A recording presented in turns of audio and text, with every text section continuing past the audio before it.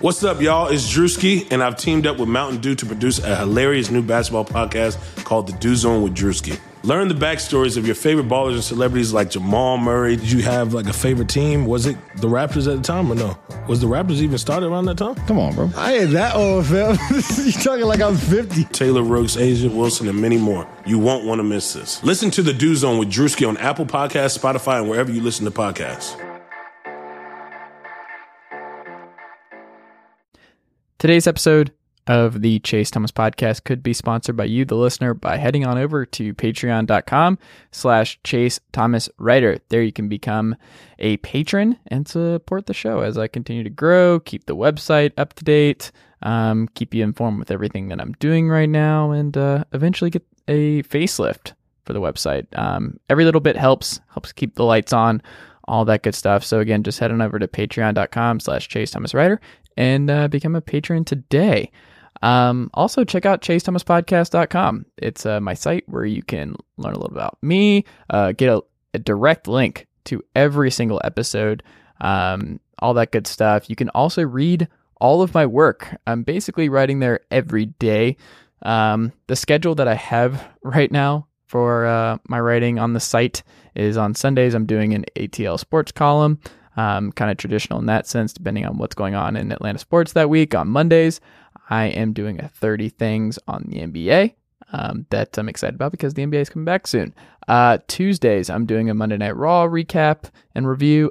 Wednesday, I am doing a SmackDown Live review. On Thursdays, I am doing a Throwback Thursday, so I'll watch a game because I like watching old highlights. I like watching like 1998 Minnesota Vikings versus like the Dallas Cowboys on Thanksgiving, things like that, where Randy Moss went off. So I'm going back, watching old games, and I will be writing about them as if they happened right now and all that good stuff. On Fridays, I'm doing a Nobody Asked Mailbag, where I have a lot of questions and a lot of thoughts on sports, and I can turn them into questions, and I'm going to write about them in a Nobody Asked Mailbag, so you can find that on Fridays. On Saturdays, it's just a Saturday morning thought, so things I thought about during the week that I just want to write about, and mixed in with all of that, just other kinds of articles, like when I wrote about Bruno Caboclo and why it's interesting that the Houston Rockets are taking a chance on him, or Jimmy Butler and his rumored flirtation with the Lakers, and why he might be a better fit for Kawhi Leonard instead of LeBron James, and all that good stuff. So other articles spread out throughout the week, all that good stuff. But you can find all of that by going to chasethomaspodcast.com. Don't forget, there's a lot of ways you can listen. Spotify is a popular one now, so you can find the Chase Thomas Podcast on Apple Podcasts, Stitcher, Google Play, everything else that you could possibly think of, CastBox, just all kinds of great stuff. So Spotify, Apple Podcasts, Google Play, Stitcher, SoundCloud, of course. But yeah, just search Chase Thomas Podcast, you can find it.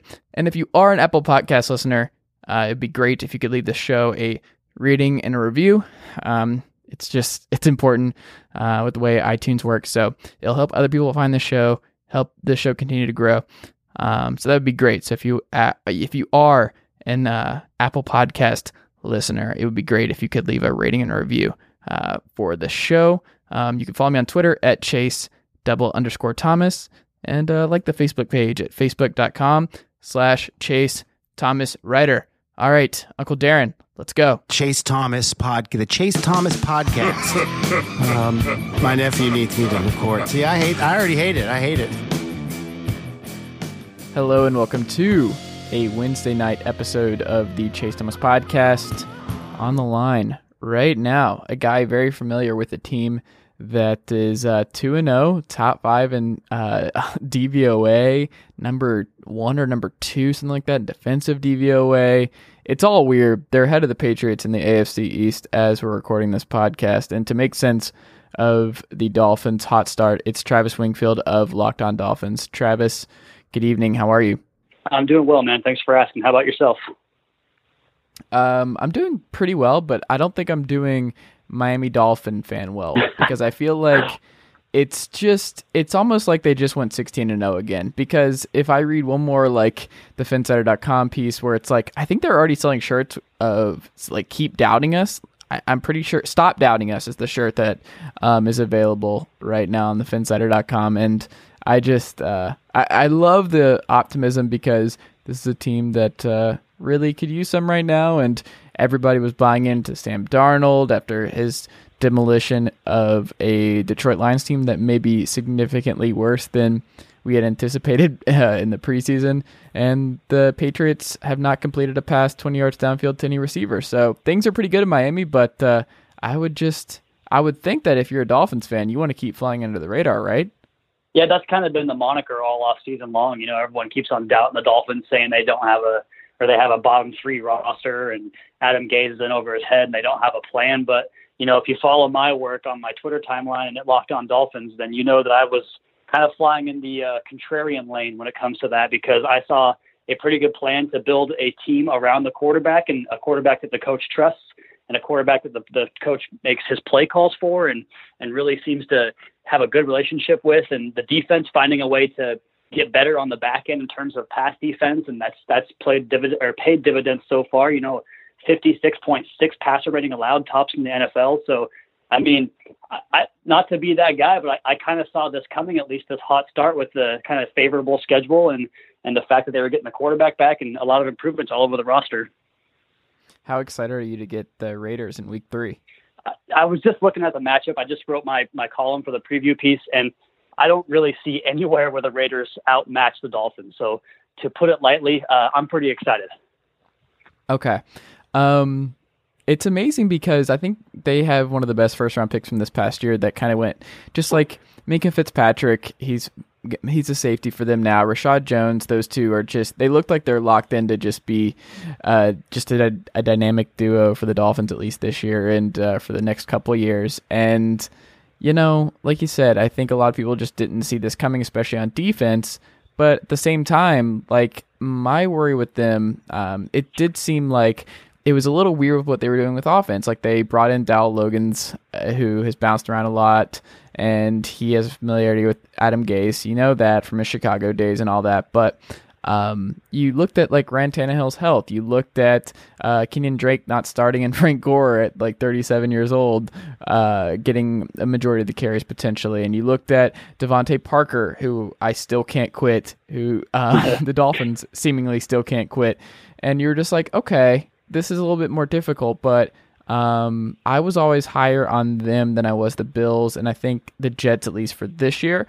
But at the same time, I would be lying if I thought that they would be sitting at 2-0 right now. But it's an impressive 2-0 because there are teams that I think, and a team that I think you're probably pretty familiar with, a little up north in Florida in Tampa Bay, where it's like they have one of the worst running games in football, but Ryan Fitzpatrick is just losing his mind to Mike Evans, Deshaun Jackson, and everybody. So it doesn't seem as sustainable for the Bucs to continue on this trend because their defense is still trash and they have no running game. And the Chiefs, who they're often compared to right now, the Chiefs actually have Kareem Hunt, and they are finding ways to move the ball around in a multitude of ways, even with their 32nd ranked defense. So I just think that there is a sustainability factor here with the Dolphins because just you look up and down the board and it's just they still don't have Devontae Parker. Kenny Stills looks like he is a man on a mission. You have all these different weapons right now. Laramie Tunsil looks like he's taking a step forward and he could become a top 10 left tackle in the league this year. And, it seems like it's one of those years where, you know what, like we may have been down on them a little bit, but this is what can happen if all the right guys come together at the right time for a team. Yeah, and that was the message of the entire offseason was they're trying to build the right 53 over the best 53. And it's a tired cliche. I get that. But, I mean, it makes sense in Miami because you have a team that all of a sudden isn't as focused on the individual accomplishments. And we have direct reports from that from both Jarvis Landry and Jay Ajayi. And I even had Joe Shad, he covers the Dolphins for the Palm Beach Post, on my podcast back in, I think it was November of last year. And he was just talking about how that group as a whole didn't rally around adversity. They kind of took it on themselves and just let it bury the season and bury their individual performances. So you have a new group of leaders, a new group of core players that has just kind of changed. Like I said, it's cliche as hell, but changed the culture of the football team. And, it's a team game. It's a team aspect. And we kind of saw it with the Philadelphia Eagles last year. And not to compare the two, because obviously that's a Super Bowl winning team. And I don't think Miami is that. But it definitely has an impact, and it has this year for the Dolphins. How worried are you every bad hit that Ryan Tannehill takes? Because he got crunched up a little bit by Darren Lee in this past Sunday's game, but it does seem like this team lives, I mean, most teams in the NFL live and die by their quarterback's health, but it does seem like there's so much riding on Ryan Tannehill staying upright this season, even for Adam Gase, because we knew they were sniffing around Baker Mayfield and guys like that in the top 10, and but it's just one of those things where if Ryan Tannehill's healthy, I've always liked him if he can stay on the field. And right now you see what he can do because he could still go downfield. He had that 75-yard bomb to Kenny Stills on Sunday that Adam Gase just schemed up, and it was a beautiful route that he and I want to say, was it Wilson who he ran intertwined with? It was somebody like that. Another guy who they substituted Jarvis Landry and they inserted Albert Wilson, who was really good for the Chiefs last year, along with Jakeem Grant, who I believe may be the fastest guy in the NFL right now. That might be the case. Yeah, he's a 4.38 guy, and the three of those guys all together, it's just a lot of speed to deal with, and the Dolphins have been able to maximize those opportunities. They had another chance to hit Wilson on a deep ball in the Jets game, and Tannehill just overshot him by a couple of feet on that throw. So they are creating opportunities in the downfield passing game because of that speed, and the running game obviously helps with that too, and they're getting those outside matchups because of those guys' speed. And what it also does is creates opportunities underneath, because when you're going to play, single high safety or man press coverage, they have to really be prepared to turn and burn. And if they do that, you can hit them with a back shoulder or a hitch route or a comeback route or whatever it is that comes back towards the quarterback. So you mentioned those three. You mentioned Ryan Tannehill. As far as the health goes, that's past my concern at this point. He played 77 games to begin his career, took a really tough shot, a Tom Brady-like shot, a Carson Palmer type shot, the one that takes out the quarterback's knee, the one that is against the rules, took that shot to his knee, tried to do it without surgery, which in my opinion was a huge, huge mistake. And now he's back, and he had 8 designed runs on Sunday. He got sacked and contorted a little bit oddly a couple times. It's not a concern anymore. I mean, ACL surgeries are not what they used to be. And this was a simple one, a clean single ACL tear. And I see no reason why he's any different than he was before the injury. Okay. How do Dolphins fans feel about Ryan Tannehill at this point in his career and in Miami? Is this still somebody that they can rally behind, that they believe in, can get them to the Super Bowl, or are they ready for the next guy? How do Dolphins fans feel about him right now? I guess it depends. It's kind of like Trump versus Hillary. Who do you want to ask? Because it's the most divisive, polarizing figure I can recall as a Dolphins fan. And I've been a fan of this team since I was, in diapers. So going back 20 something years. And, it's just pretty crazy, the divisiveness that a quarterback can create. And, every Sunday after the game, it's, did we win the game? And if we did, is it because of Tannehill or was it in spite of him? And if we lost the game, it was definitely Tannehill's fault. So, I'm a supporter of Tannehill. You mentioned the strengths of his game. He can throw the ball down the field. He's very accurate in the short to intermediate area. He doesn't miss layups.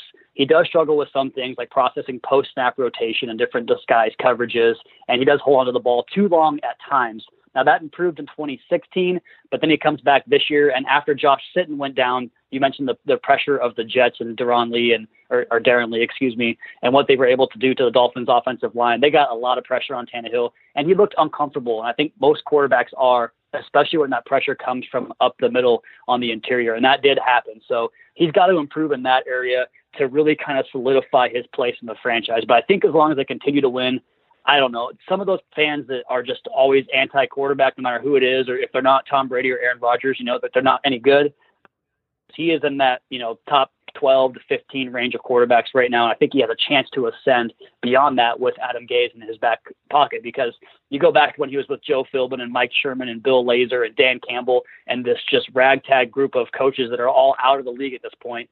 I mean, he didn't have the right system built around him. And we've seen what proper coaching can do to a quarterback that has talent, and Tannehill certainly does have the talent. Well, I wouldn't hold out hope for Bill Lazor figuring it out with Ryan Tannehill in Miami. It seems like that. Yeah, I like Bill Lazor. Yeah. But the surrounding. He's doing wonders for Andy Dalton in Cincinnati this year, it looks like. He is. That offense looks nice right now. And I think 2014 was actually Tannehill's best statistical year, and that was the Bill Lazor year. But you look back at the offensive line they had that year, for instance, Dallas Thomas and Billy Turner, a couple of draft picks that year that just got railroaded over and over again, and couldn't even couldn't handle, the most basic of blocking schemes. So it's kind of come together this year where he finally has the right surrounding cast. And maybe that's an indictment of the quarterback that he has to have things in a certain way, but I think that's the case for all but about 4 or 5 quarterbacks in this league. So I'm okay with it. He's more than adequate enough to win games with, and I'm happy to have him. So is he more divisive than Cleo Lemon among Dolphins fans? 'Cause that's what it sounds like. Cleo Lemon, man, I'll never forget Cleo Lemon because he obviously had that one big touchdown pass when the Dolphins were, on the doorstep of going 0-16. But then they played the Patriots the next week, and we were like, that's our Super Bowl. We're 1-14. We got to win this game. And he stepped out of bounds on like a 4th down play. And ever since then, I was just like, all right, Cleo, everything you did good has been undone because of that one play. Isn't Tannehill the best Dolphins quarterback in your lifetime?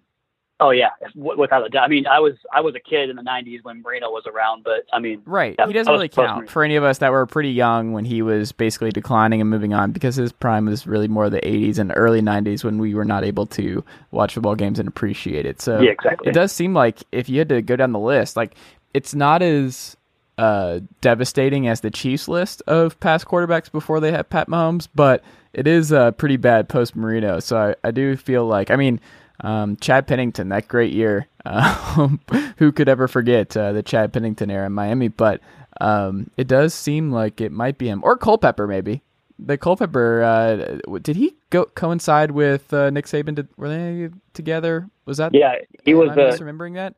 He was the very terrible consolation prize from the Drew Brees sweepstakes. And they ended up getting him in 2006. They were on the cover of Sports Illustrated as a Super Bowl pick, and he played 4 games, went 1-3. I think his pass rating was like in the 60s, and then he was gone. So okay. he came in with high expectations, but it didn't translate. Okay. It does feel like when you watch this Dolphins team, you know what it kind of reminds me of, and Tannehill especially, is that like we saw this a little bit a couple years ago with Matt Stafford in Detroit when Jim Bob Cooter took over as OC.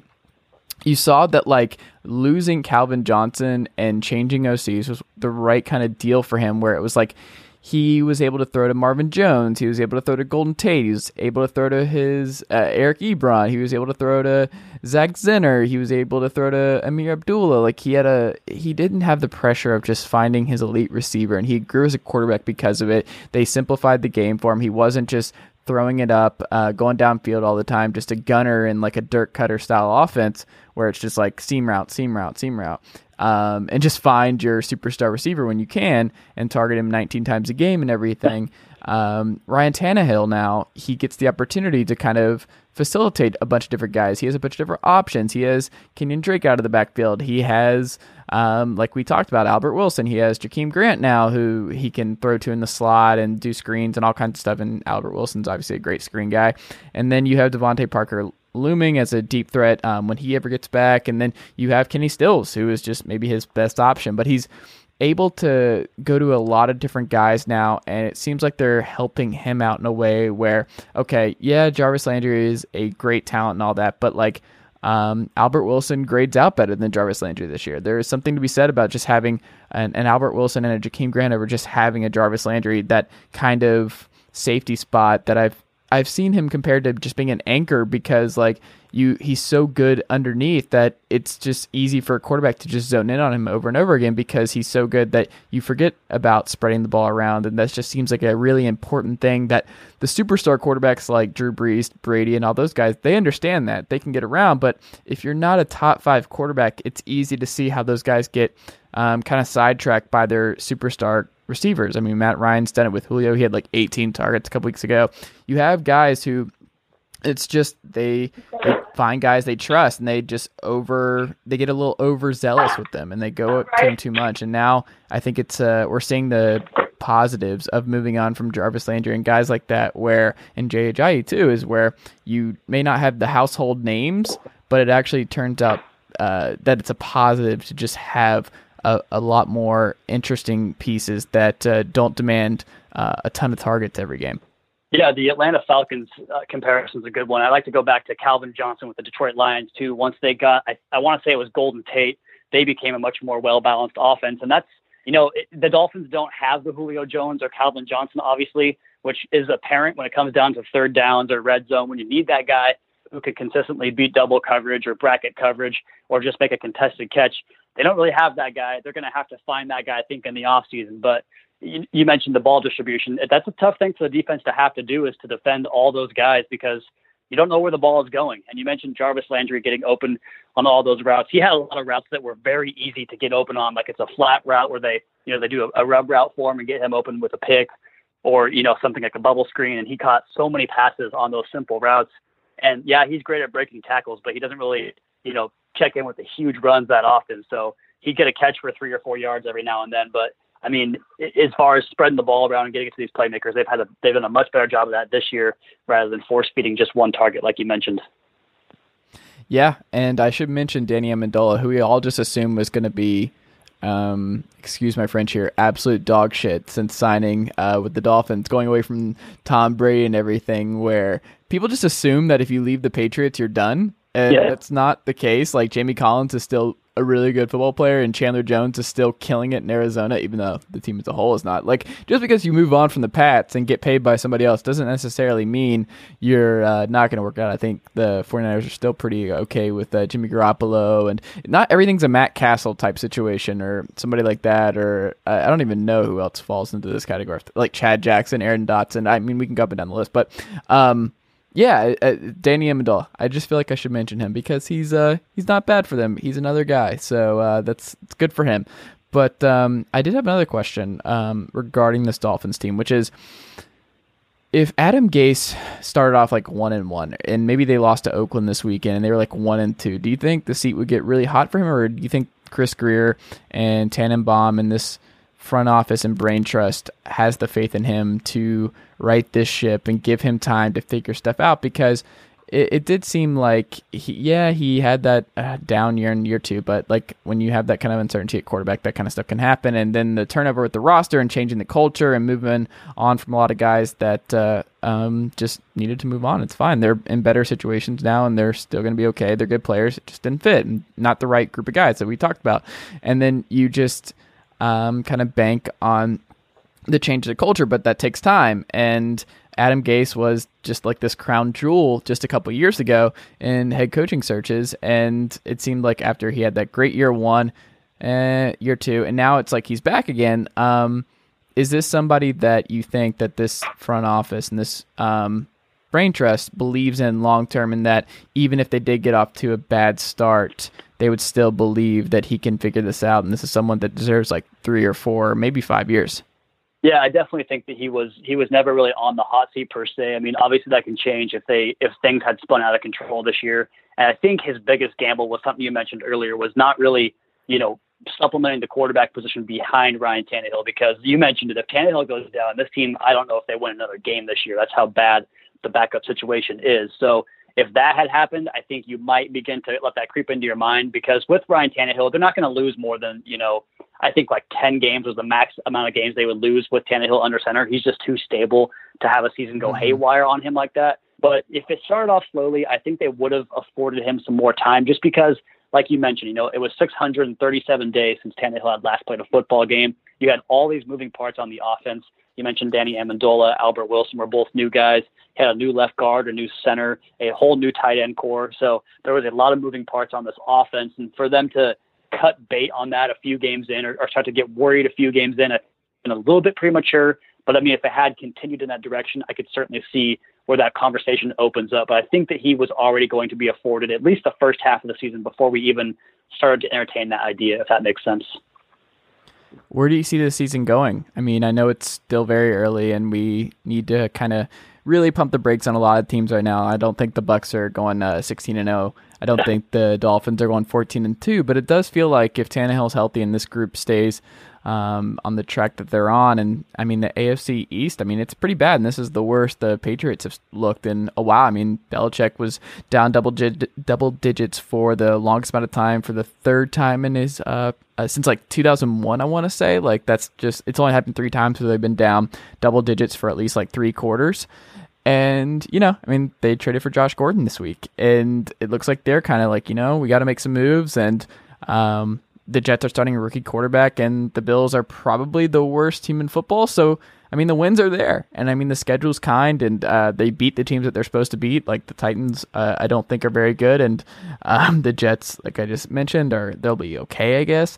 And then the Raiders, they should have beat the Broncos, but they lost, and now they have to play a pretty solid Dolphins team. And it looks like this Dolphins team is at the very least going to maintain a top 10 defense. And if Devontae Parker comes back and these guys stay healthy and Tannehill stays healthy, they should flirt with a top 10 offensive DVOA as well. So if that's the case, I don't see how this team doesn't win 9 or 10 games and get back to the playoffs, because this is a team that it looks better than the playoff team a couple years ago. So I feel like this Dolphins team is in good shape, especially because the AFC is it's really, really weak right now. And I think this is the year to kind of take advantage of that. It feels kind of like the Bengals a couple years ago with Andy Dalton, where it was like, oh, you know what? If they won the division and they had a healthy Andy Dalton in the playoffs and just the way everything else looked right now, it's wide open. They should be in the Super Bowl. And then, of course, he got injured and they lost that brutal, awful game against the Steelers in the playoffs. But I do feel like there is some potential there where the Dolphins kind of make some serious noise. I don't want to get Dolphins fans too excited and then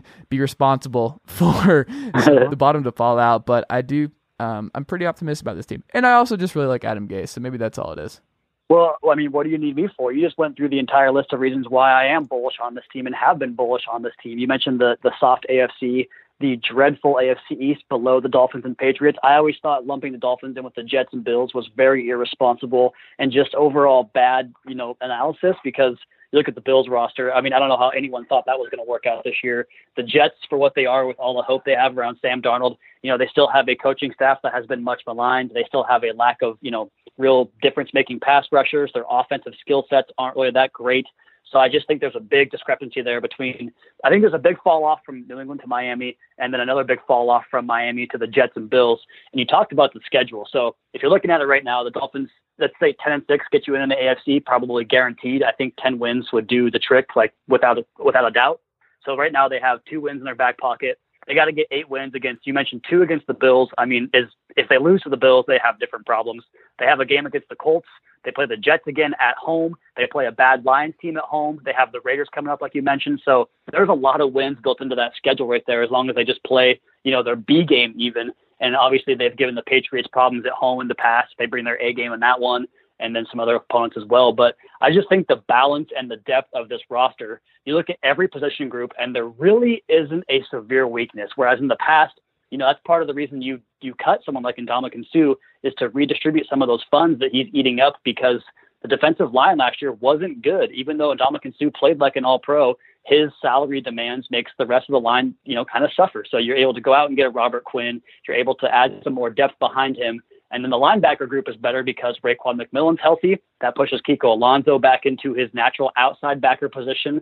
The secondary is balling right now with the addition of Minkah Fitzpatrick, like you talked about earlier. Bobby McCain's transition to the outside cornerback role has been very good. The offensive line's better at all 5 spots this year. The receivers are deep. The running backs are deep. I've like I said, I've been bullish on this team all off season long. I got a lot of crap for saying it. I predicted 2-0. I predicted 3-0 to start the season off.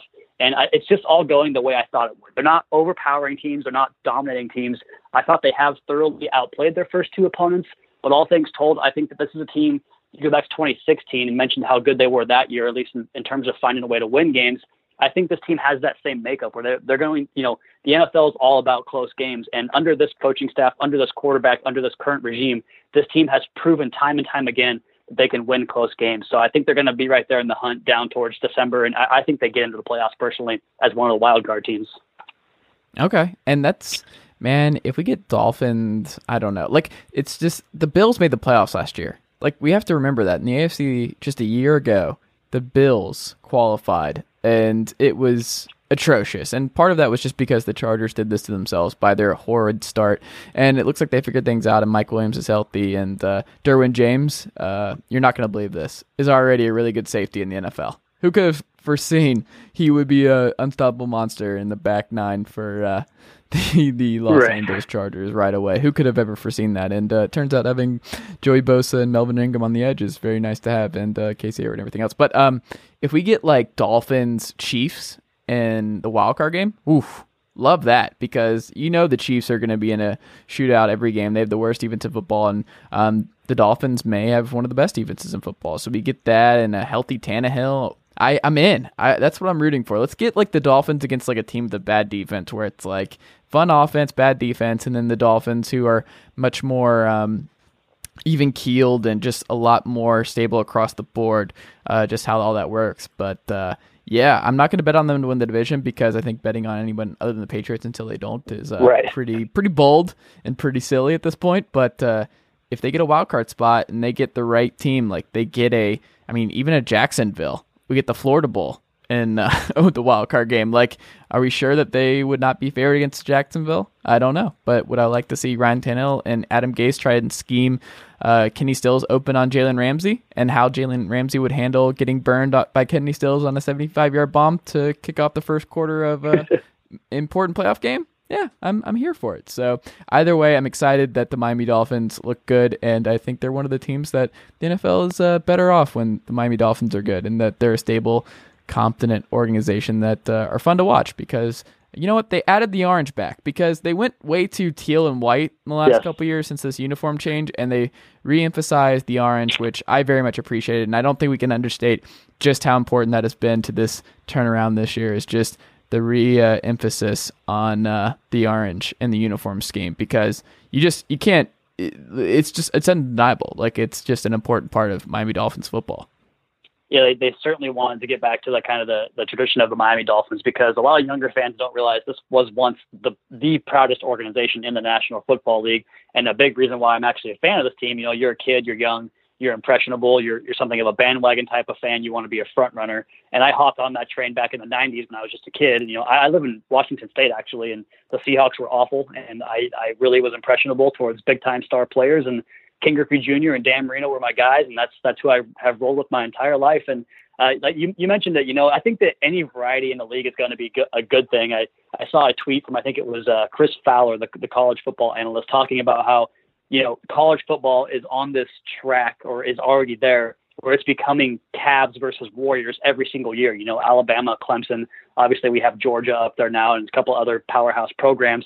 And I think that's bad for any sport. I think that the big time villain, like maybe one of them is good, but when you have the same 3 or 4 teams, the Patriots, the Steelers, the Broncos were one of those teams for a long time, it gets stale. It gets really old. So if we can get a new influx of talent, it's nice to see this Jaguars team playing well. It's nice to have, I guess the Bengals are playing pretty well right now. You mentioned the Chiefs. They haven't really had much in terms of their trophy case history. I'm all for it. Give me all the new teams. Give me a complete, upside down NFL. And I think everyone wins because of that. Okay. Do we see the orange uniforms back this year? The Ted Ginn, Chad Henne special? I don't think they have those in the plans because you're allowed the one alternate, and they love those throwbacks, the stripes on the sleeves and the darker aqua, like you mentioned. They love those, and they're actually going to use those for 2 home games this year. I think division games with the Bills and Patriots. So I think no orange. You're a fan? You a fan of the orange? I love the orange. It's disgusting. They're awful, but they're orange enough where I very much appreciate it. And maybe it's just because I remember the Chad Henne to Ted Ginn bomb on Monday Night Football. For whatever reason, that's just etched in my mind. It's your guilty pleasure that those orange uniforms. The creamsicle ones they wore on the Color Rush a few years ago, oh my God, those were terrible. They were terrible, but they were great. If you're being honest with yourself, they're so bad they're good. I can respect that. There you go. Yeah. All right, man. Well, this was great. I think we hit everything. Can you give me a win total, and then we'll get out of here? Give me a win. I know it's early. Give me a final win total. Oh man, I've been on 10-6 since the offseason started. So 10-6. All right, I'm right there with you. I like 10-6 for this team. There you go. You heard it here first. Travis Wingfield has been on this. The Dolphins are going 10-6. They're making the playoffs, and Kenny Stills is going to burn Jalen Ramsey on the first play of the wild card game against the Jacksonville Jaguars. I love that. So there you go. Yeah, there we go. Well, we can listen to Travis, and we can read him on LockedOnDolphins.com, and we can follow him on Twitter at WingfieldNFL. Travis, thank you so much for the time, and we will talk again soon, sir. I appreciate it, man. Thanks for having me.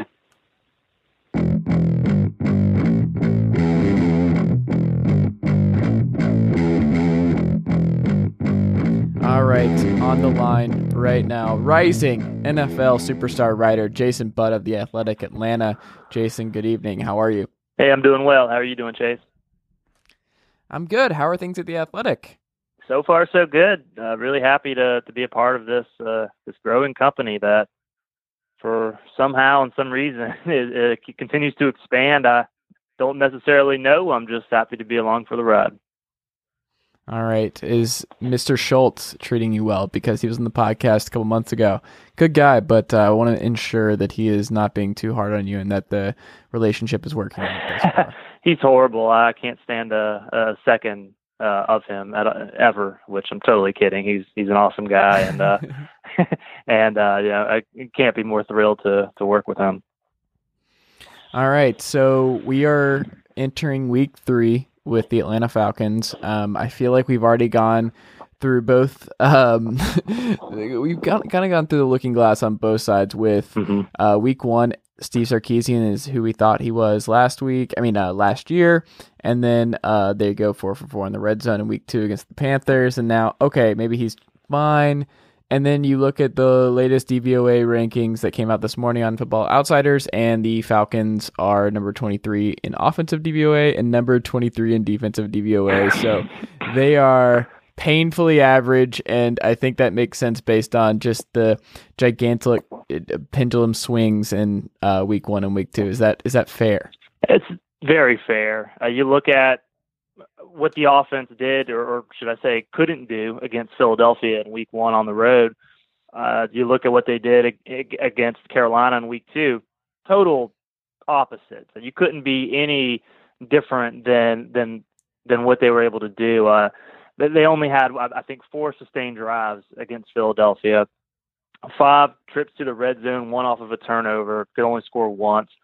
Against Carolina, they were moving the ball at will at times, and just moving however they wanted to dictate the tempo and the pace, and or whether they wanted to run the 2-minute at the end of the first half, whether they wanted to run their traditional offense. They were able to move the ball against Carolina, a traditionally strong defensive team, and so yeah, I think it's, given the small sample size we have right now, very fair to say this is an average team. Kind of shrug your shoulders. I don't know what to make of it right now. The defensive side is a little clearer. I think the first game against Philadelphia was what a lot of us expected with the returning talent, with the leadership of Keanu Neal and Deion Jones. And then all of a sudden you take those 2 guys away from the puzzle, and you're kind of looking at more games like the Carolina game where you just don't have that leadership presence, that Mike linebacker, a fundamentally sound guy who's going to be able to make plays in coverage, be able to play the run very well. And a guy like Keanu Neal, who is such a matchup nightmare for, at that strong safety position, who can play down in the box against the run, can cover. And so you take those 2 guys away, 2 Pro Bowl defenders, and now you're looking at a lot more bend but don't break. You're looking at a lot more chances to give up plays, and that's why I think you saw I know that's why you saw the big discrepancy from week 1 to week 2 on the defensive side of the football. Do you get this sense that Duke Riley is a little overwhelmed by being just thrown into the spotlight, and he did not have a good week 2, not good in coverage, and I feel like everybody's just going to remember what happened with the rookie DJ Moore on that big touchdown. Yeah. Is he where do you think his head's at? Is the criticism leveled towards him fair? Is this just one of those things where, because it seems like all the players are saying the right things about him and trying to keep him in there because they need him now, because I believe, let me check my notes, the Falcons, yes, they have 2 linebackers that can play this weekend. I think that's where they're at right now, with Nelson now being up in the air, and they've already converted a safety to linebacker. A good story from Yale. Foy Oluokun, is that how you pronounce it? Oluokun. Yeah. So he was a safety at Yale, and now he's a linebacker for the Falcons. So a lot of turnover there on that side of the ball. But first up, what do you make of the Duke Riley situation heading into week 3? Yeah, he's definitely been thrust into a tough situation as a guy who, and the NFL these days. One thing that I'll say, it's unfair, but it's a reality that you go back to 10, 20 years ago. Guys, draft picks, they were allowed to grow, mature into their roles. If they weren't, these highly selected draft picks, first, second round type guys, you can maybe group third round, which is where Duke Riley was selected. But he's only going into his second season, so I think there's still a bit of a learning curve there. Not everybody's going to pick up on the schematics at the NFL level as quickly as others, and And I think he's obviously one of them. And the one thing about him is that the effort's there. He is trying really hard. He's doing all the things in practice that the coaches want to see, but he knows it. He sees it. He understands the criticism. I think to a degree he gets the criticism. He may not like it, but he knows that when you don't finish plays. And after the game on Sunday, he, without being prompted, he brought up the DJ Moore play and said he has to finish the play. He said he was, and honestly, most players don't admit they get fatigued. It was late in the game. He played a ton of snaps, probably more snaps than he was accustomed to, because at Mike linebacker, you really don't get the chance to come out. And so, he admitted he was fatigued and couldn't finish that play. And, there's really no excuse. You've got in that position, you've got to finish the play. Dan Quinn described that DJ Moore play as a fender bender turned into a fatality. I thought that was pretty strong.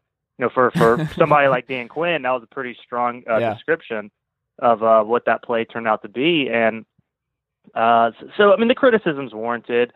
I also he's the thing is, just from the being my first year on this beat and getting to talk to a lot of these guys, he's actually one of the more engaging, thoughtful people on this roster. And so he understands it, is the point I guess I'm really trying to stress, is that he's not one of these guys that is sitting there wondering why he's getting all this criticism. He gets it. He understands it's a business.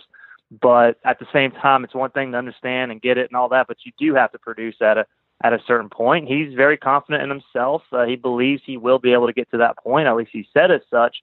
But given the way the NFL is now, and with the CBA and just those rosters in general are so much younger than they were a decade or two ago, a guy like Duke Riley has to start producing at a much earlier point than before. And so yeah, sure, he's getting a lot of criticism, and only his second season, 2 games into his second season, but that's just the reality of the business. So he's got to improve a lot sooner than later. That's for sure.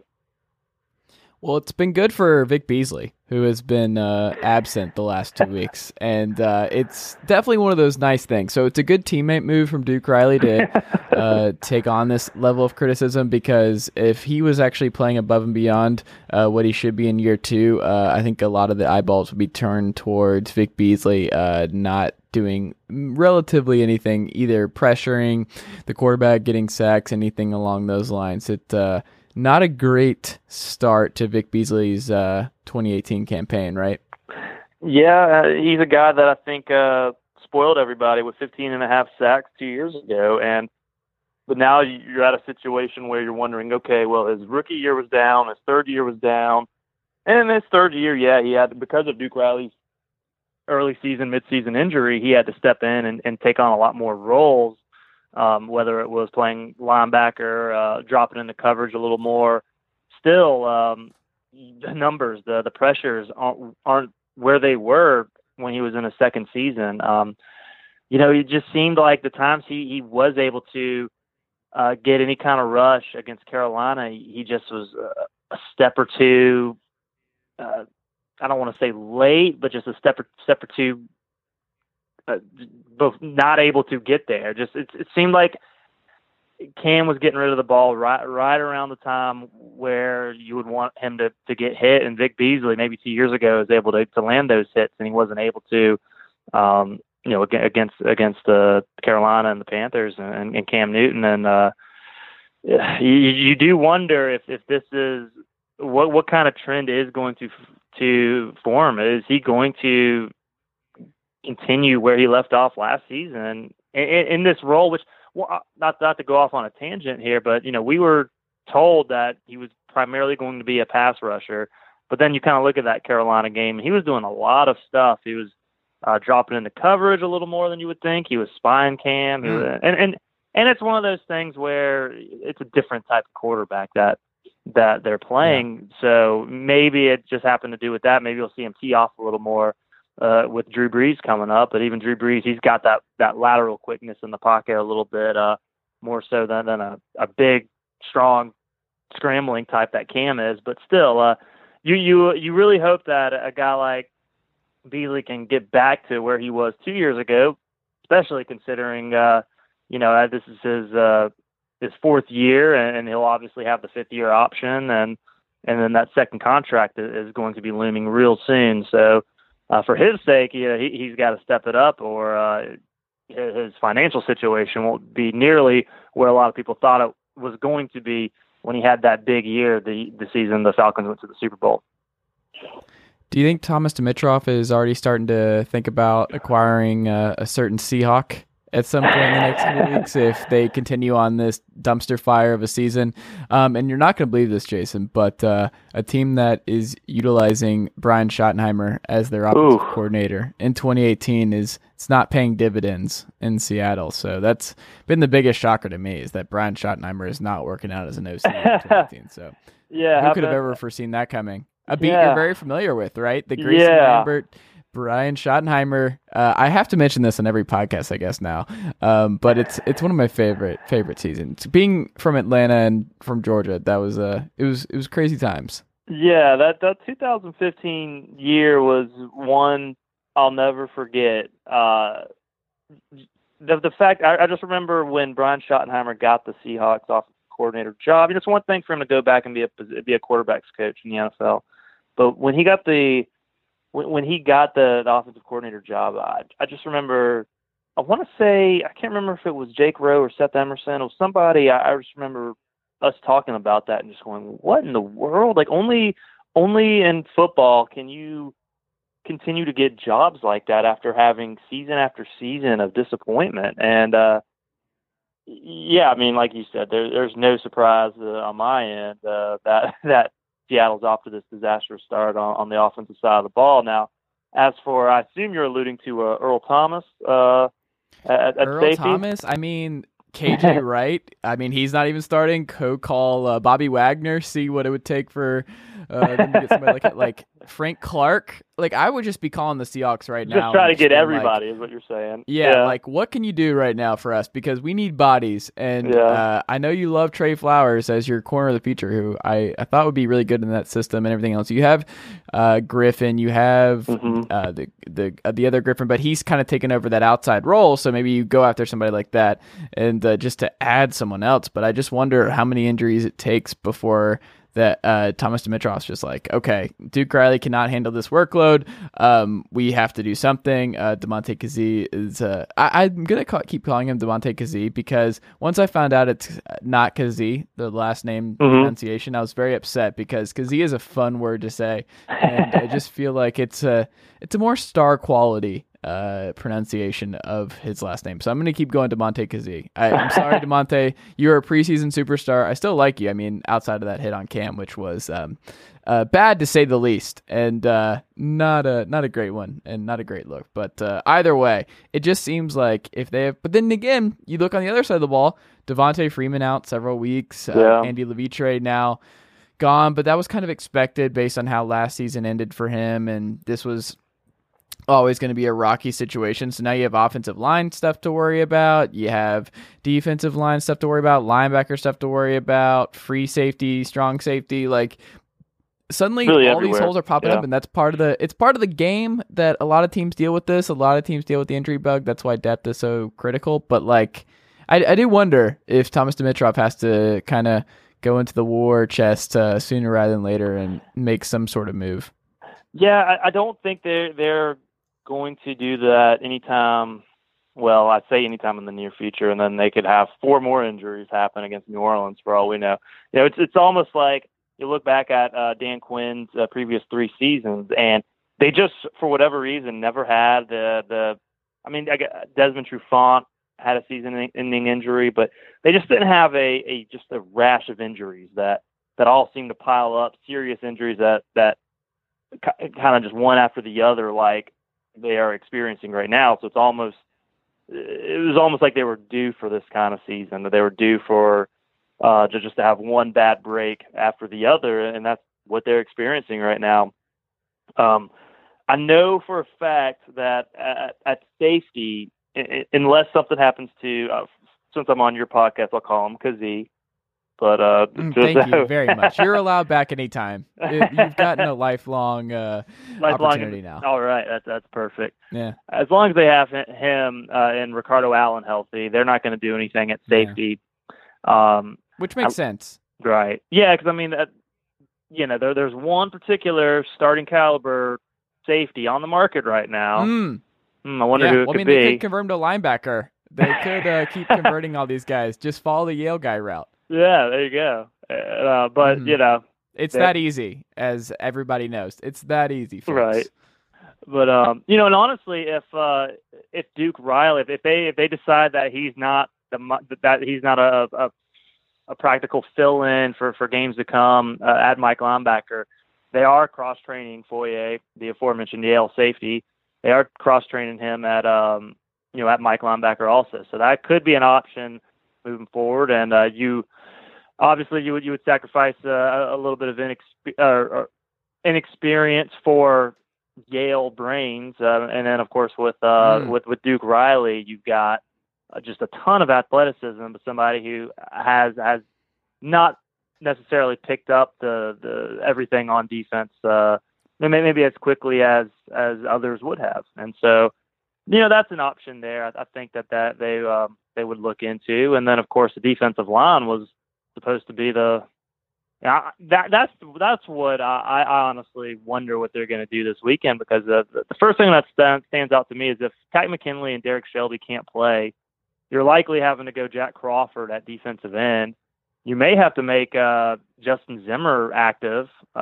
He's never played in a game. If that's a real person, yeah, I believe you. Well, that's the point, is that you're just sitting there going, what in the world are they going to do? Stephen Means, the guy they signed off the street a week or two ago, whenever it was, right when Neal and Jones were injured, and so they're calling Dwight Freeney this week, is what you're saying. Dwight Freeney's coming back. Worse ideas have been thought of. Yeah, I wouldn't rule out Dwight Freeney getting like 3 pressures and a sack on a random week for the Falcons if they called him. I wouldn't rule that out. Anything's possible. Yeah. Elvis Dumerville, he retired a couple weeks ago, right? Bring him back. Let's get the gang back together. Let's just find all the vets. I mean, it's almost like, we were joking today, when are they going to have Marquand Manuel just suit up and be a player coach at this point? Well, it's good they promoted the DB coach to defensive coordinator, because that is their area of strength now, because the defensive line sucks. The linebacking core is just gone. And then the strength, I mean, Ricardo Allen was huge for them. He had a great pick, a lot of pass breakups. Paying him was a very smart, shrewd decision by the Falcons this summer. He has earned his money, and he is a valuable asset in the development of Kazee. And I love that I'm going to keep this going. And then you still have Trufant, Alford, and all these guys. So, I mean, and obviously you still have a new guy you're developing in Isaiah Oliver. So, and Brian Poole, one of the best nickel corners in football. So, I mean, their strength now is kind of like what happened to the Seahawks a couple years ago when Cliff Averill started dealing with his injury stuff, and they got beat up on the defensive line and the linebacking core, and then they kind of were like, oh, we don't have the pass rush that we used to, but we still have Sherman, Thomas, Chancellor, and friends in the back. So we may not be the same kind of defense in Legion of Boom, in that we can get the same kind of pressure up front, but we still have a good back four that we can rely on to get stops, and they're going to be, yeah, sure, they'll be tested more, but we at least have the firepower back there to make it all work. But if you don't have the secondary and no pass rush, you have the Tampa Bay Buccaneers or the Kansas City Chiefs right now, and nobody wants that. But I mean, it's good that they have a good secondary. I guess that's what I'm saying. The Falcons are very fortunate to have the secondary that they have in Marquand Manuel running that defense, because they would be in bad doo-doo if they did not have a Ricardo Allen back there. Yeah, and that's the thing. They entered the year as maybe the most balanced defense, I would like to say, just in terms of every position group, and then you just pluck away these guys left and right, and you can absorb the Neal injury a little bit just because you had a quality third safety, and you still got, and in the worst case scenario, you can move Brian Poole to safety, maybe move Alford to nickel, and try your best to accelerate Isaiah Oliver's development and play him outside corner, as the second round pick from Colorado. But yeah, I mean, I haven't seen anything like this. I'm about a decade into this business, and so I've covered teams that have dealt with injuries. I haven't seen anything like this in such a short period of time. In 2 weeks, and you're just talking about, you got two guys on IR. One is scheduled or likely to come back at this time, but still two guys on IR, and then of course Devontae Freeman's out for a little while, and on the offensive side, and now you've got the guys banged up on the D line, and it's almost like, okay, who's next? Who's getting hurt this week? It's bound to happen at this point. I mean, if it's Jake Matthews, I think about, like, I think he might be the most vital piece of the puzzle right now. Like, if he goes down, oh my God. Like, yeah. Tevin Coleman was shifty and he was doing some fun stuff against Carolina, and he was a lot better than I think most people expected, which is good because maybe they can trade him for some assets at the before the trade deadline and stuff. Maybe that's something, because you got to get Ito Smith some carries, and you're not going to pay Tevin Coleman anyway. So maybe that's the ticket, is just finding a way to call Tampa Bay up.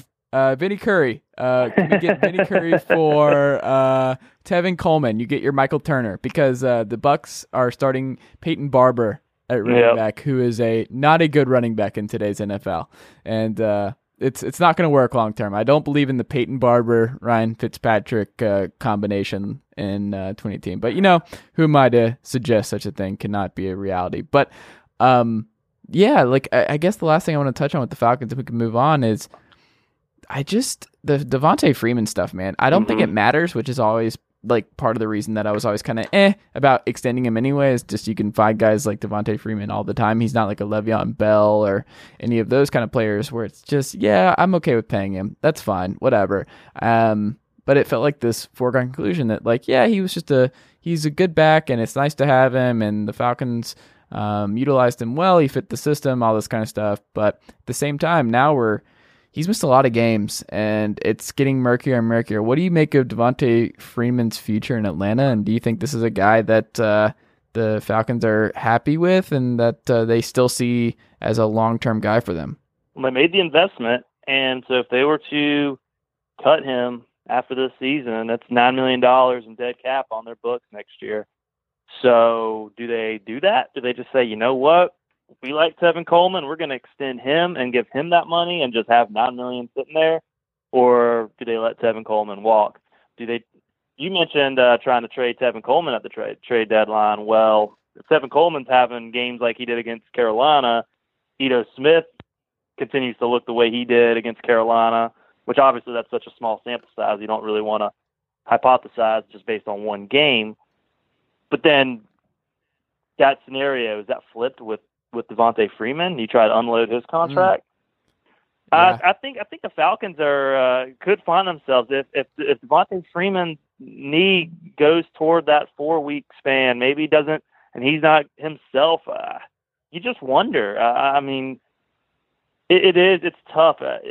I'm with you in that it is really tough to give a running back the kind of deal that he got on a second contract, and just because you find these guys that come through NFL drafts, year after year, where you can get a guy like, when the Redskins had Alfred Morris as a rookie, and you find these guys that can come in and turn out a couple of good seasons, and then maybe you move on, and unless you're like you said, unless you're a Le'Veon Bell type, Ezekiel Elliott, David Johnson, as long as Bruce Arians is coaching you.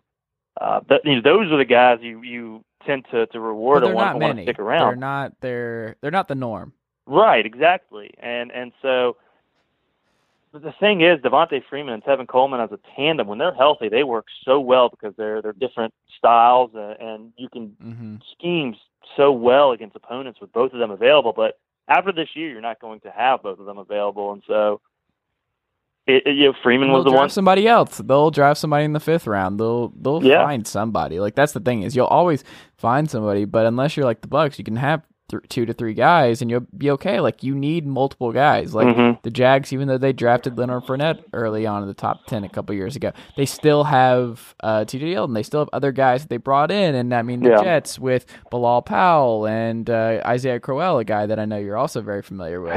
One guy I can't believe we didn't say. Like, I can't believe I've mentioned all those running backs and didn't throw in Todd Gurley, just the best back in the league who probably deserves all the money in the world for what he's been able to do so far. But I just wanted to throw that in there real quick. If you'd like to apologize to Georgia fans real quick, that would work. I can imagine they were very upset about that. I know, they're sitting there going, "What is this guy talking about?" I'm not even mentioning Gurley. I totally understand. Well, if it makes you feel any better, I actually got in a sports conversation with my dad. This is a quick sidebar with Todd Gurley, and I want your opinion on this because you're very well versed in both worlds. I suggested that Todd Gurley is the best Georgia back of all time if you include both college and NFL stuff, even though he's still got many more years to play. Is it fair to say Todd Gurley is the best Georgia back all time already? I think it's fair. I actually know, so I'm not going to name him because this is a private conversation with a fellow. It's another reporter that I know who believes wholeheartedly that Todd Gurley is the best back in Georgia history. But it's almost like if you try to make that argument, though, I'm not going to make that argument. They get sensitive. People get very sensitive. Very, very sensitive. Very, and it's very weird. Is it nostalgia? Is that all it is? The member berries are very strong. I think so. But the thing is, Herschel was the kind of the first of that kind of running back, and he was so dominant in college that he probably, when you just, would Herschel have those kind of seasons now? I mean, I'm not going to say yes or no, but I think that's a fair debate. I think you could say, okay, well, different era, different styles, a lot. Just athletes are so much. I mean, they're training at such a younger age now, and they're getting specialized training and all this stuff that, all this stuff that better nutrition and everything that they didn't have back then. And so, but I think a lot of it is. You also nostalgia. Just think about everything that he does. Like Todd Gurley's, he could return kicks every game if he wanted to. If they wanted to not protect him, he can catch the ball better than just about any running back. He can run the ball, like he can go outside. Yeah, Herschel was that guy too, though. Herschel did all. He was that guy before everybody. That's the thing, is that he had 5,200 yards in 3 years at Georgia, which is just ridiculous. And he could also catch passes. And then of course in the NFL, he was a great return man. But I mean, Todd Gurley, he's a once in a lifetime back. And what he did. I want to get their opinion on it. What do you think their opinion is if you ask them both? If they had to answer honestly, if they thought one or the other was better, do you think they both say themselves? I would think Todd would say Herschel, and I think Herschel would say Herschel. Okay, that's interesting and not at all surprising. It's a different era, man. The old guys, man. You can't have that debate with a certain. Once you get to a certain age, they won't even listen. It doesn't matter. Yeah. Yeah. It's just like the T. Martin and Peyton Manning argument. If you really want to piss off a Tennessee fan, point out the fact that Tennessee didn't win until T. Martin took over. Right. Although I think that's T. a Martin, little more. That's all we're saying is T. Martin is a better all-time college quarterback than Peyton Manning. Yeah. I mean, sure. It's kind of like when I was a little kid and I didn't, and I just held grudges against athletes for no reason. It was Dan Marino's not that good. He never won a Super Bowl. It's kind of like that. Facts only. Yeah, exactly. Yeah. And then you get older and you realize how stupid younger you was. I'm still figuring all that out right now. And you know what? I'm still over here trying to push the point that Todd Gurley is probably the best Georgia back of all time. So maybe I still have a lot to learn. But maybe. Yeah. So the Patriots this week, I want to touch on this a little bit because they traded for Josh Gordon, and it's a conditional 5th-round pick. And Josh Gordon, I don't even think a lot of people realize that he played in week 1. And it's like, we haven't seen Josh Gordon he scored a touchdown. It was a pretty crazy catch on the right-hand side. His only catch was a touchdown. Yeah. He still is, and I mean, he is still someone that, when he's on the field, he adds a dimension that just not many receivers can do. And I mean, this is a different league where everything's underneath, But you see the problems with that in some capacity, even with the greats like Tom Brady, where he has no passes of 20 yards or more downfield to a receiver yet. You can watch that Jaguars game and you're like, oh, Chris Hogan can't get open. Cordero Patterson can't do this. And like without Julian Edelman to help out, I mean, Gronk's really his only deep threat. And that's not good. And they're trying to find a way around that. And Josh Gordon, a lot's been said about like everybody hopes they wish him the best and all that, but like we saw him in week 1, he was good. And I understand why the Browns want to move on too, because I can understand just kind of dealing with the off and on forever. Like I get that idea of like we never know if we're going to fully get the best of Josh Gordon for like 16 games. And I can understand when to move on. Now, 5th round value for someone as good as Josh Gordon, probably not the best.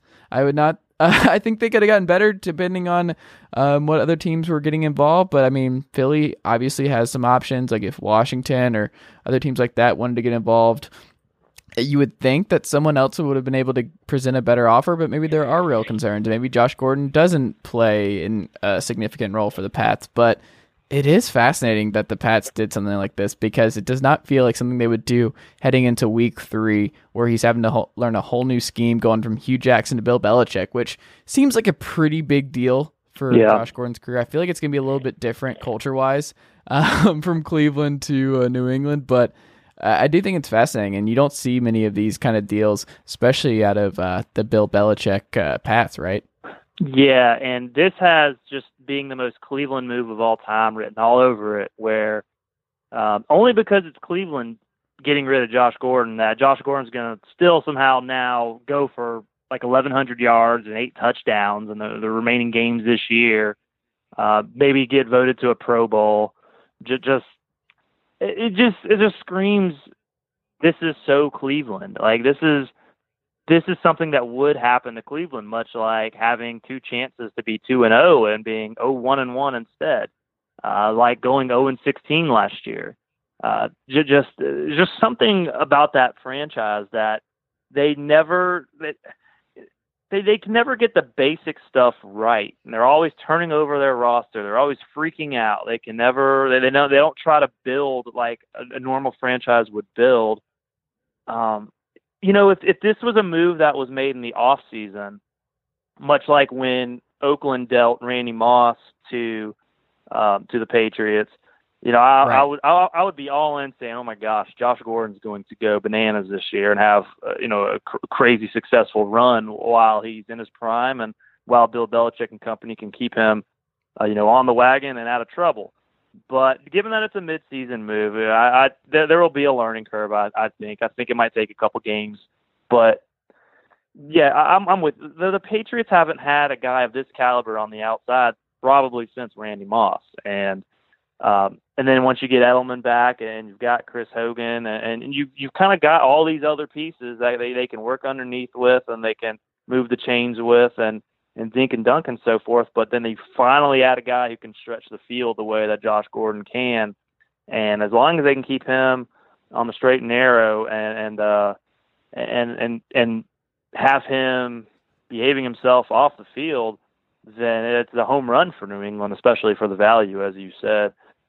The thing that gets me is that Cleveland, they essentially put out there they're going to get rid of him, and the second they did that, before trading him, they killed what they could have gotten in return for him. At that point, Yep. It's like, you're going to cut him anyway? Well, here's a 5th rounder, a conditional 5th rounder at that.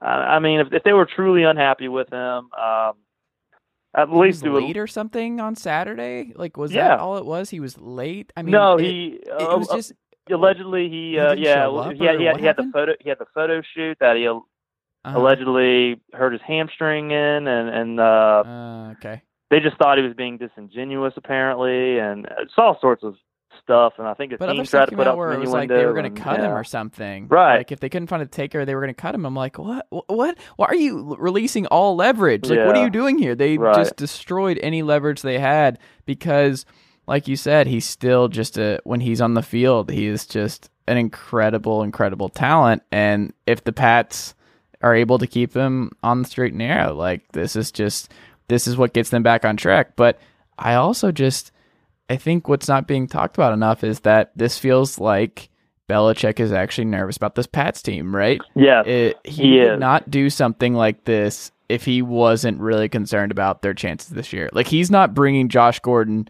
into this locker room if he's not like, oh, we might be in serious trouble here.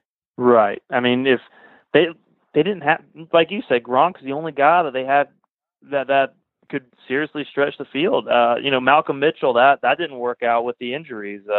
They don't have any true outside threats right now, and so if you're New England, you almost have to take a chance here. I think Philadelphia was rumored in there with all of their injuries. Mike Wallace going down last week. So they obviously they went and they've trying to kick the tread on some old tires with Jordan Matthews, and I think they were working out Jeremy Maclin, Carson Wentz. Yeah. And so, if New England, they had to do this, and and I don't know. I don't know. I do feel like I said, I think it would be the most Cleveland thing ever for Josh Gordon to just light up the stat sheet week in, week out from here on out, and kind of be the shade of his old self that he was, in that 1 year that he blew up the NFL. Now, will he? I don't know. I mean, I think that I hope so. I mean, I do too. I think it would be really exciting, and it would give me another reason to laugh at Cleveland. But, which I'm never a little bit mixed about this because I am a gigantic Baker Mayfield person, and I really want him to succeed. But at the same time, I think it's just kind of moving on. If Josh Gordon's ever going to figure it out in the NFL, it feels like Tom Brady and Bill Belichick and being in that locker room, being in that system is the right place for him. If he's not going to work out there, it's just never going to happen. So it might be a win-win, but at the same time, I still think they botched this entire process, and suddenly that wide receiver group outside of Jarvis Landry is starting to look a little bit more like the Buffalo Bills receiving options. Yeah, but that's what we've come to know in Cleveland.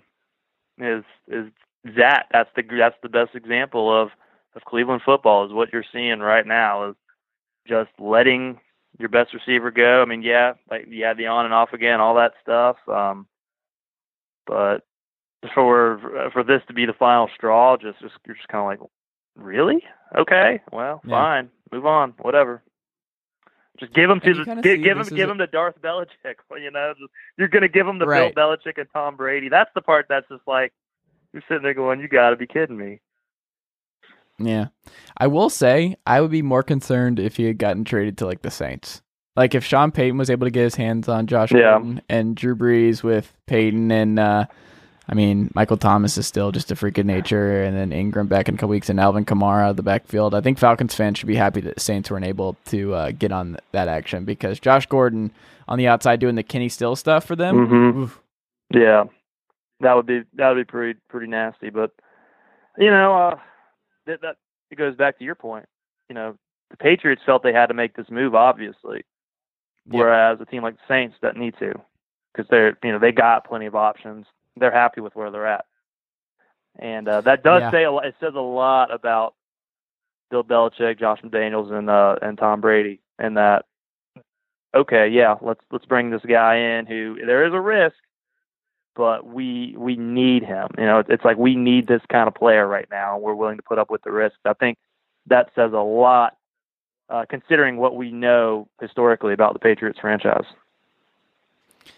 Another thing, and this is a good transition to another thing I want to ask you about, is the Steelers.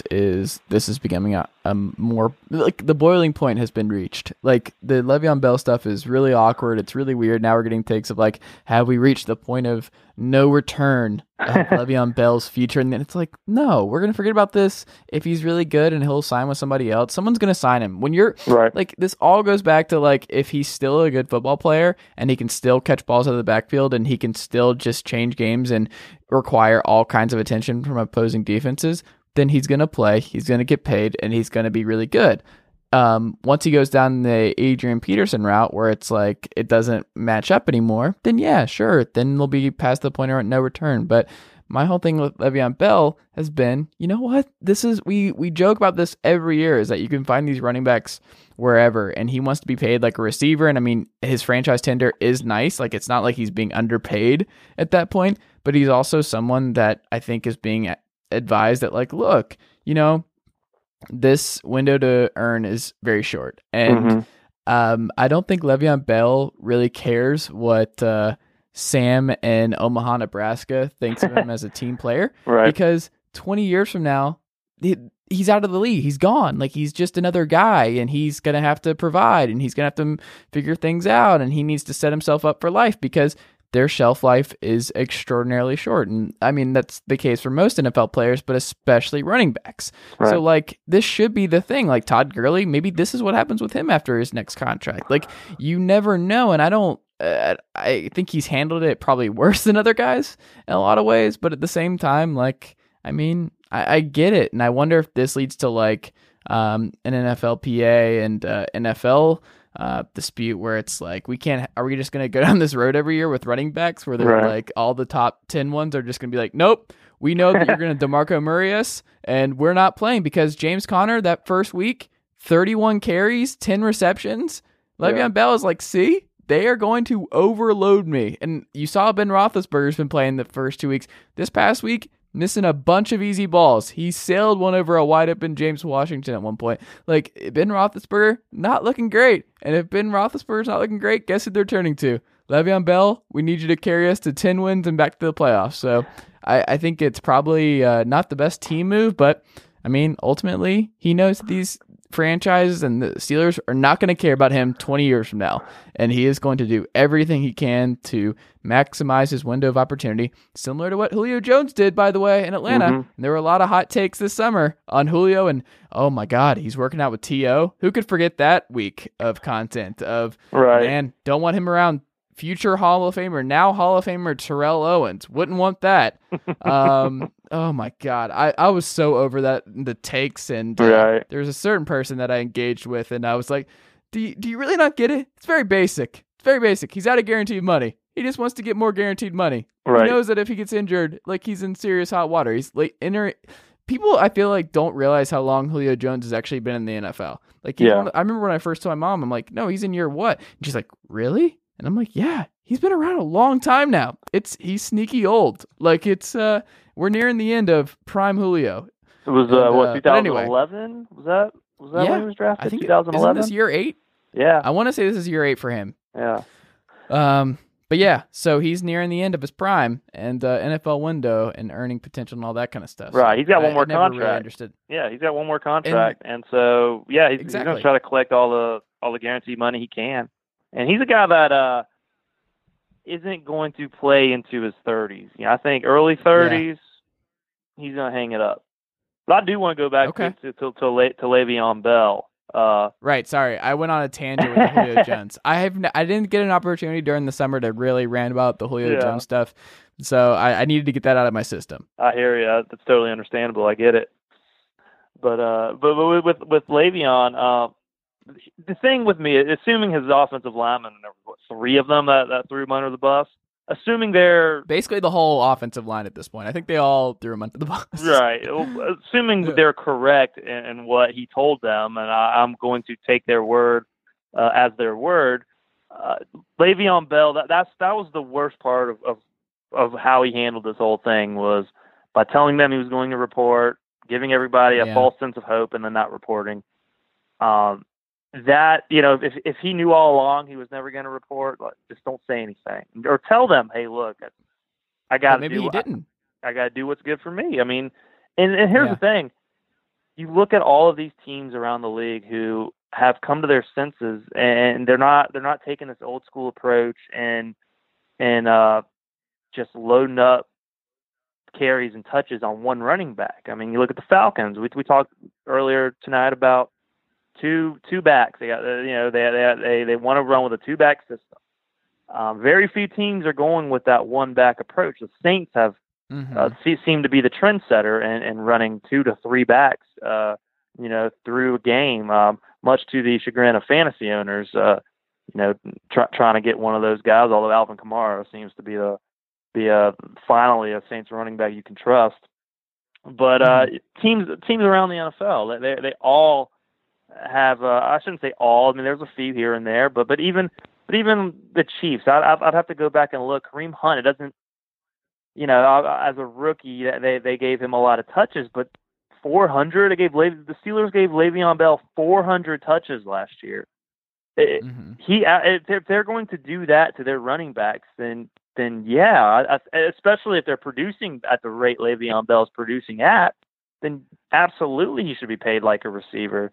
I think the market for his value to his team for what he is asked to do far exceeds any player at his position in the NFL, and the Steelers want to take advantage of it. And then, like you said, you look at what James Conner was then asked to do.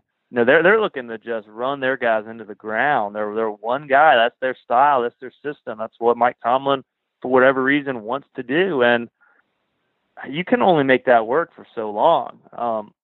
Thankfully, everything else is going smoothly in Pittsburgh. Like Antonio Brown of course. Yeah. is having very normal weeks online and in-person interviews. That's going really well. Ben Roethlisberger playing at an elite level.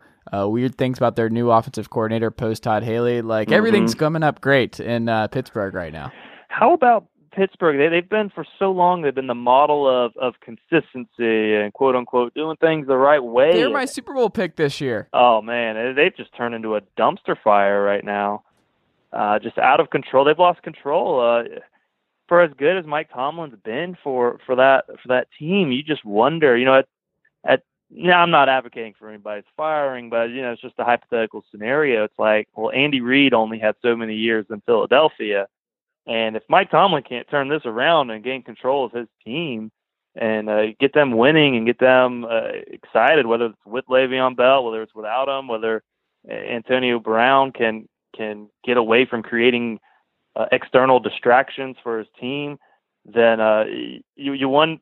I guess the point is you wonder if Mike Tomlin can corral all this and fix all of this and get them, going back in the right direction that we've all seen them go for so many years.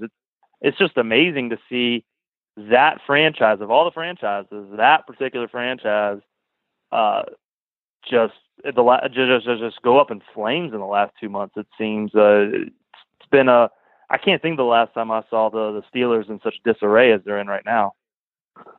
This is why I think what's going on in Los Angeles is so fascinating. I think we all overthought the Rams stuff with all the personalities they brought in, at least for year one, in that, we made the dream team jokes and all that kind of stuff, but they're going to be really good in year one. Now, can they keep this group of Aaron Donald, Ndamukong Suh, Marcus Peters, Aqib Talib, Todd Gurley, all these guys happy for the next couple of years, or does it spiral out of control, similar to what happens in Pittsburgh, where it's it's great to have superstars, more at 11 there, but it comes at a price when everybody has to get paid and the salary cap stuff gets awkward, and everybody wants to eat, and it's going to get weird because they paid Aaron Donald, they paid Todd Gurley, and guess what? Guess who's coming up soon? Jared Goff. Are they going to pay Jared Goff? Got to pay your quarterback. You got to pay him. Exactly. So so when that happens, it's going to get weird, and maybe they implode after a couple of years, but if they get their Super Bowl win, then it's fine. I don't think they care if it implodes. Right. But the Steelers, it's just when you have this many guys like Antonio Brown, the best wide receiver in the NFL, then you have the best running back in the NFL. You have a future Hall of Famer who's won multiple rings. You have just guys up and down the list that just are oh my God, they finally figured out their offensive line. Everything made sense. They have superstars across the board, but this is also the other side of the coin where it's it's great having these guys, but you never know when it implodes like this, and it sucks. But I'm not out. I think they could still kind of get out of this and finagle their way out of this, but it's also a reminder that they did not operate like the Cleveland Browns, where there's some animosity here and we've hit a fork in the road, so let's move on from this guy, Corey Coleman, Josh Gordon. I understand this is not the exact same thing, but they're not just going to trade Antonio Brown and Le'Veon Bell because they're not happy. They're going to try and work this out, right? Because they understand, we have to win now because Ben Roethlisberger might be gone after this year, and we have to do what we can to win football games, and trading them and eating a bunch of dead money is not great. So we're not going to trade one of our 5 best players midseason. Right, and that is the difference between them and Cleveland. Absolutely, Cleveland will overhaul its whole They're roster. banking on their infrastructure. Yeah, but I think they'll bounce back. I know Roethlisberger hasn't gotten off to a great start. I think their offensive line is good enough to keep. I say that, but then again, I keep looking at the defense, and the defense has not played well at all to start the season. Granted, a lot of that had to do with Which is partly not their fault. Losing Ryan Shazier, and right, they just did not have anybody to take over for him, and this is a totally different defense without him, and I feel like it sucks for them because there's nothing you can really do there, and he was that damn good. Yeah, that's true. But as long as the defense, as long as you're asking the Steelers' offense to outscore opponents, you don't see that ending well. You really don't. Yeah. I think I saw a stat. Well, thankfully the AFC is a dumpster fire, so maybe they can. Maybe. There's always a chance, I guess. Always a chance. Yeah. But you were about to say something you saw. What did you see? Yeah, there was some stat. Now I'm going to butcher it now that I'm on this on your podcast, but it was something like the Steelers being at home, scoring 37 points, something like over 300 games in the NFL that I'm going to butcher this stat. It was something basically the Steelers are the first team to lose having scored 37 points at home against a divisional opponent. A conference opponent or something like that. Yeah, I can't remember. They were the first to lose despite having some sort of crazy offensive output. It might have been total yards and 37 points. Maybe that's what it was. It was something astounding that I was just like, oh my gosh. And they were the first out of like 350 plus teams in NFL history to do this. And that's where the Steelers are at right now. Where obviously without Le'Veon Bell, they're still able to score, and a lot of that's the system, offensive line. As inaccurate as Roethlisberger has been at times, he's still got weapons around him. Jesse James had a huge game against Kansas City. Kansas City also happens to have a terrible defense. And that's kind of a mirror image where it just so happens to be that Kansas City's 2-0 right now, with just lighting it up with Mahomes and Kareem Hunt and Tyreek Hill and Sammy Watkins and all those guys, and then they can't cover anybody to save themselves. So Pittsburgh's defense, they got to get it together. If not, it'll be a long season. But you have to. History does say that Pittsburgh will rally. Pittsburgh will be a formidable opponent by some point this year, and perhaps that happens. I honestly can't say, but it's just in the realm of where we are right now. It sure is crazy to see the Steelers, that steady franchise, just crumbling. It's crazy. We'll see if they can pick themselves up after this horrid start. Well, they're my Super Bowl team, so they have to. They have to. Yeah. Mike Tomlin, I know you're listening. I need you to get it together. Le'Veon Bell, I need you to get back on the field. I need some stuff. Bobby Wagner, go finish out the season in Pittsburgh. That's what I want. There you go. That's how the NFL works. Jason, this has been great. I really appreciate you taking the time. What can we look out from you? We're recording this on a Wednesday. What can we look out for you on theathletic.com?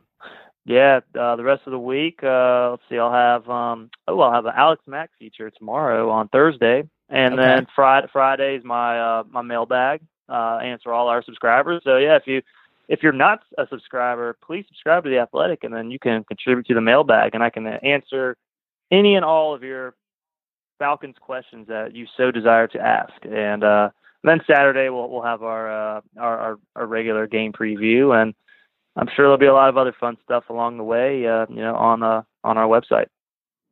Or just ask Jason in a multitude of emails whether or not he actually believes Todd Gurley is better than Herschel Walker. UJ running back. Yeah. There you go. Sorry about that. I'll retract that from the podcast. I don't want to send all that your way. Somehow I doubt you're going to do that. Probably not. It is late. Yeah. Jason, we can find you on Twitter at JasonH. We can read you at theathletic.com that everybody should be subscribed to if they are not already.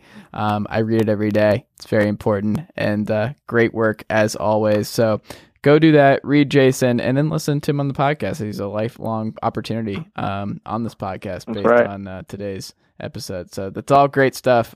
Jason, we will touch base again soon, and good luck this weekend. All right. Sounds good. Thanks for having me on, Chase. Really, really had a lot of fun talking with you. And that'll do it for today's episode of the Chase Thomas Podcast. I just want to remind you guys, if you like today's episode and you are subscribed on Apple Podcasts or iTunes, I would really appreciate if you could take a second, leave the show a 5-star rating and a review.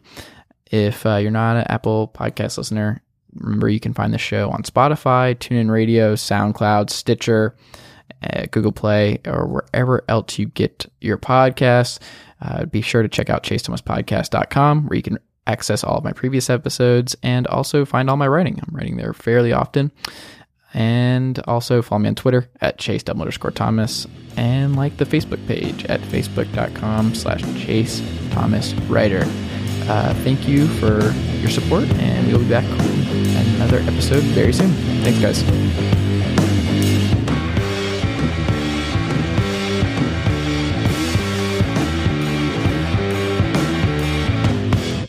Sugar Ray Leonard, Roberto Duran, Marvelous Marvin Hagler, and Thomas Hearns. Legends, whose four-way rivalry defined one of the greatest eras in boxing history. Relive their decade of dominance in the new Showtime sports documentary, The Kings, a 4-part series premiering Sunday, June 6th, only on Showtime.